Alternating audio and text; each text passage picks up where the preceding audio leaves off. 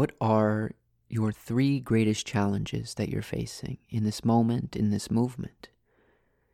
This was a question that was posed to me in my monthly mentor group, and immediately I didn't know. I didn't know or didn't have an answer to this question, and I had to pause and reflect on, well, what are some of my greatest challenges as a mindfulness teacher? And I'd like to be vulnerable today with you and to dive in a little bit to some of the things that came up for me, and then maybe we'll take a little time in the end to explore what might be arising for you. And one of the first things that arose for me is oppression. And how it came about was when I was actually sharing the three things that I'm noticing, the three challenges within my life, understanding oppression. My mentor challenged me in the moment and said, well, what is oppression? And was genuinely curious, and I don't think, he was understanding how I was expressing how oppression shows up in every group, every space, with thoughts, actions, behaviors, writing on the wall, pictures in the space. Oppression is everywhere in everything. And when I expressed that, I think there was a little disbelief for what do you mean by that? And I actually had to pause and think, well, what do I mean by that? That oppression is in every group, setting, community, you name it. Whenever you step into a space, there is oppression that is there. Maybe it's historical oppression. Maybe it's oppression in the moment. And so I'm arriving at trying to understand, well, what is at the heart of oppression? And I'm still in the I guess, trying to figure that out, both in how I relate and interact with the world and how the world interacts with me. So who I am in relationship to the world around me. And so I guess what I'm attuning to around oppression is the idea of harm and non-harm. And if we could imagine it as a spectrum, harm, non-harm. And in any given moment, in any given day, you can slide anything you want back and forth between harm and non-harm. We're harming in some moments, we're not harming in others. And to me, maybe this is starting to move me in the direction of understanding, well, what is at the heart of oppression? And isn't it interesting that as a white cisgender male with deep privilege, that I haven't ever truly paused and reflected on that question until very recently. What is oppression? If we could boil it down and define it into a few words, sentences, paragraph, what would be that definition? And it's not something that I don't know. In this moment, I'll acknowledge a name. I'm not sure what is at the core or the root of oppression. When I think about why I practice meditation or why I practice mindfulness or why do I spend time sitting or standing or walking with awareness, it goes to right back to the spectrum of harm and non-harm in any given moment. Based on my behaviors, actions, thought patterns, I'm sliding back and forth, right? And I think this really helps with this idea of right and wrong or good and bad. I don't see the validity of those statements anymore because here's an example. And this may or may not resonate with you. Given the nature of the Black Lives Matter movement and what is happening in the world, it may seem like an insignificant example. And I would encourage you to pause and to see how it resonates. So last year in August, I went on a week-long silent meditation retreat. No phones, no reading, no music, no looking at each other. There was a group of us of about 70 young adults. You were encouraged to look down. Although you could take in nature around you, you're encouraged to look down and not make eye contact. So there's no writing or any form of communication. And throughout this week, you're practicing mindfulness and meditation, focusing on the breath or nature around you. And from 5:40 a.m. to 10 p.m. at night. we're developing concentration and present-focused awareness, something that I came to find was present-loving awareness. And in that mind state, after about 7 days of cultivating concentration and present-loving awareness, there was a moment when I was in the bathroom, I was washing my hands. There was a brief second, maybe a millisecond, a microsecond, who knows how long. It was very brief, where I had finished washing my hands and I was reaching for a towel. And I reached for a towel. I took one, and then I reached for another one. In that moment, I noticed this urge and this desire to consume, to use. And how many towels throughout my life have I used when I've only needed one? Or maybe I haven't needed any at all. And so in that moment, if we look at the lens of harm and non-harm, this small, insignificant act is an oppressive act in nature. Because this towel, who knows where this towel is from? How far did it travel? What was the production of turning that piece of paper or the wood into the piece of paper?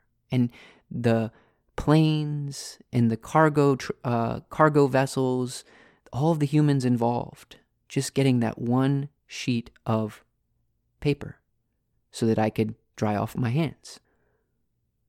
And I paused in that moment, and I didn't even...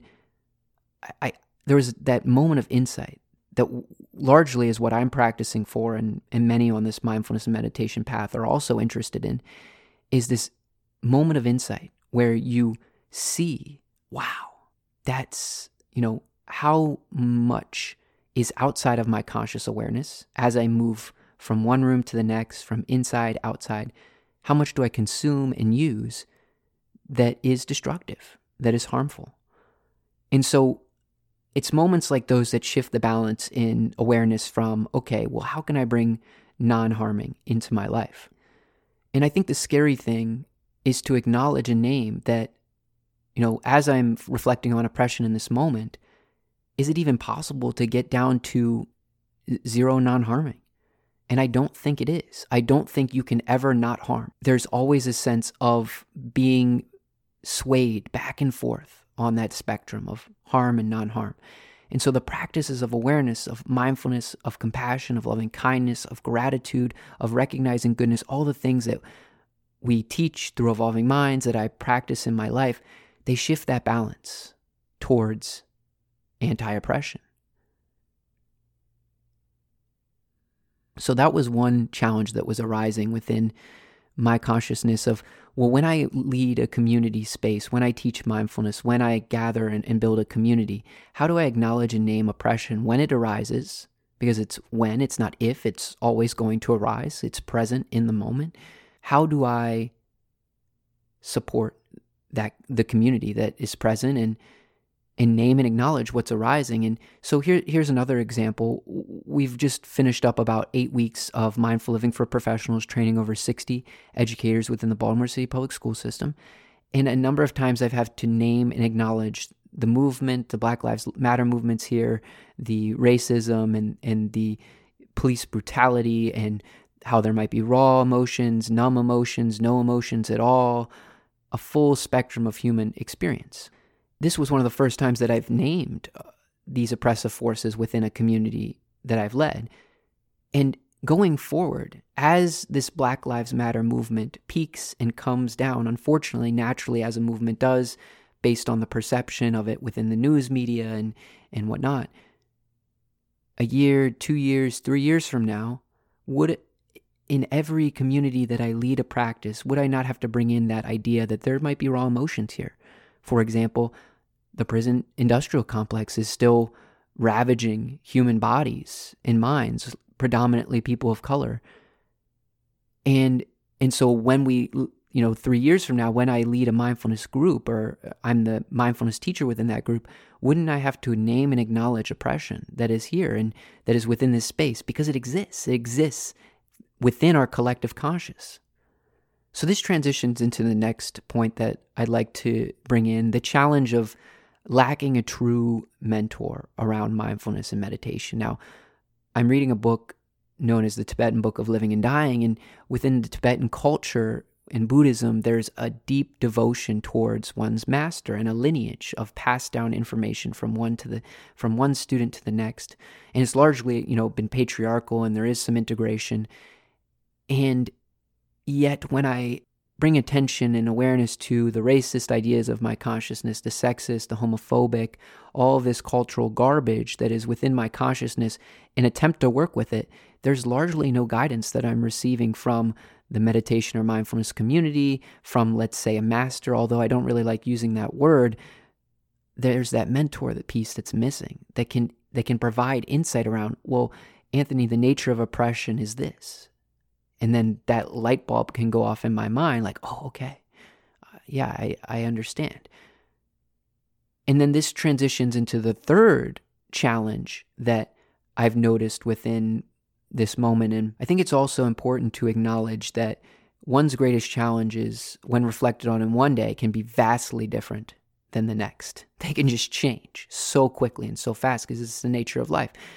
And so one of the challenges that came up for me as well, and I think it's important to acknowledge as I name these challenges, I'd say they're somewhat based within privilege, and there are people in this moment without food, water, a home, family, friends, access to basic resources in this country and all over the world.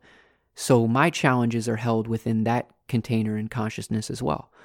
And the one challenge that we're shifting into now is community. I love my friends, I love my team, and yet there's still a sense of a lack of a deep community of peers with a similar energy around mindfulness or spirituality or meditation, and not in a sense of spirituality where the world, this awe and grandeur and checking out and really checking out, and just, that's not what I mean by spirituality. What I mean is the practice and cultivation of goodness, love, care, moving that dial from harm to non-harm. Where are those youth? Where are those adults? And I'm largely surrounded by many of them, and yet we are not connected to, let's say, a mission or a vision, and that's kind of where Evolving Minds comes in. And there's been a thirst, almost, I would say, within me to really create that community where people feel belonging. Where they can come in and be themselves. Like, I'm even noticing some emotions in this moment where they can come in and they're not going to be judged or critiqued, or the negative, people aren't going to talk about them behind their backs. I mean, they will, right? Because that's a community. And it will be held within a container of love and kindness and caring for each other. One of the things that I like to envision about Evolving Minds in our future communities is you could call up 15 to 20 people from that community, the program that you've gone through, in the middle of the night in a crisis, and they would all pick up.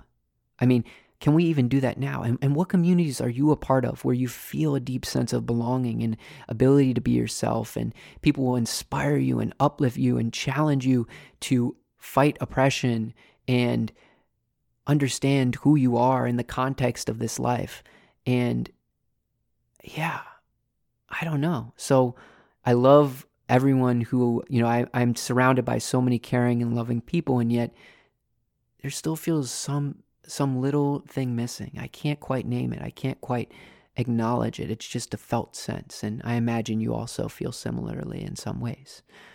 So I'd actually like to just do a brief pause. I've talked a little bit, I've expressed some vulnerability, and I wonder what might arise for you. If you could take a pause right now and just reflect on what are some of the greatest challenges.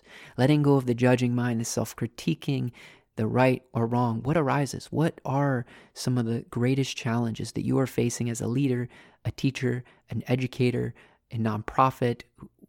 What are these challenges? I'm going to take a moment to be silent and to really allow you to reflect in a space of non-judgmentalness that I'll be holding for you.